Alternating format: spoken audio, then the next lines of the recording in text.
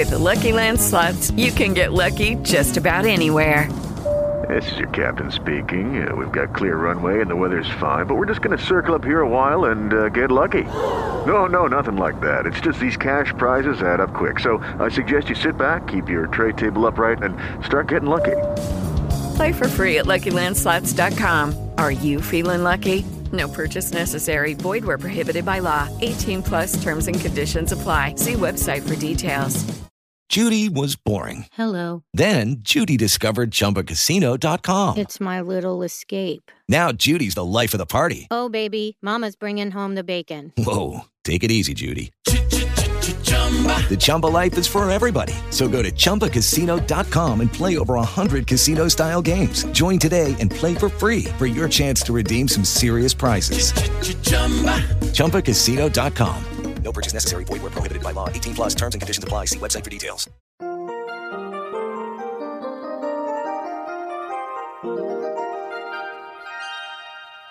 Señor, señora, joven, por favor, haga una pausa y escuche esta reflexión para hoy.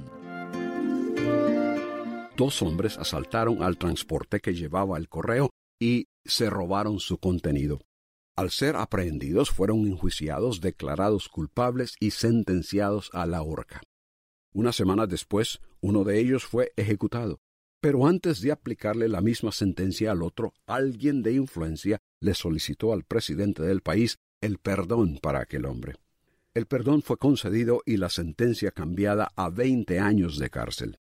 El prisionero rechazó el perdón y el caso fue llevado a la Corte Suprema. La Corte dictaminó que el beneficio del perdón no puede aplicarse al menos que el prisionero lo acepte. La Corte no tiene el poder para forzarlo a recibirlo. Al principio de nuestra era, cuando miles de personas procedentes de varios lugares del Imperio Romano llegaron a Jerusalén para celebrar una de las fiestas judaicas, el apóstol Pedro directamente acusó a los habitantes de Jerusalén, diciéndoles: «A Jesús vosotros prendisteis y matasteis por manos de inicuos, crucificándole. Pero a este Jesús resucitó Dios y le ha hecho Señor y Cristo». Ellos, compungidos de corazón, preguntaron: «¿Qué haremos?». Y Pedro les dijo: «Arrepentíos cada uno de vosotros para perdón de vuestros pecados». El relato bíblico indica que como 3,000 personas respondieron positivamente. Tiempo después los apóstoles enseñaban en el templo, pero las autoridades los cuestionaron diciendo: «¿No os mandamos estrictamente a que no enseñaseis en ese nombre?». Ellos respondieron: «Es necesario obedecer a Dios antes que a los hombres. Dios levantó a Jesús, a quien vosotros matasteis colgándole en un madero.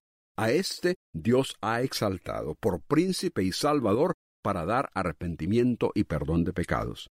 Pero ellos, oyendo esto, se enfurecieron y querían matarlos. A unos se les ofreció perdón y 3,000 lo recibieron.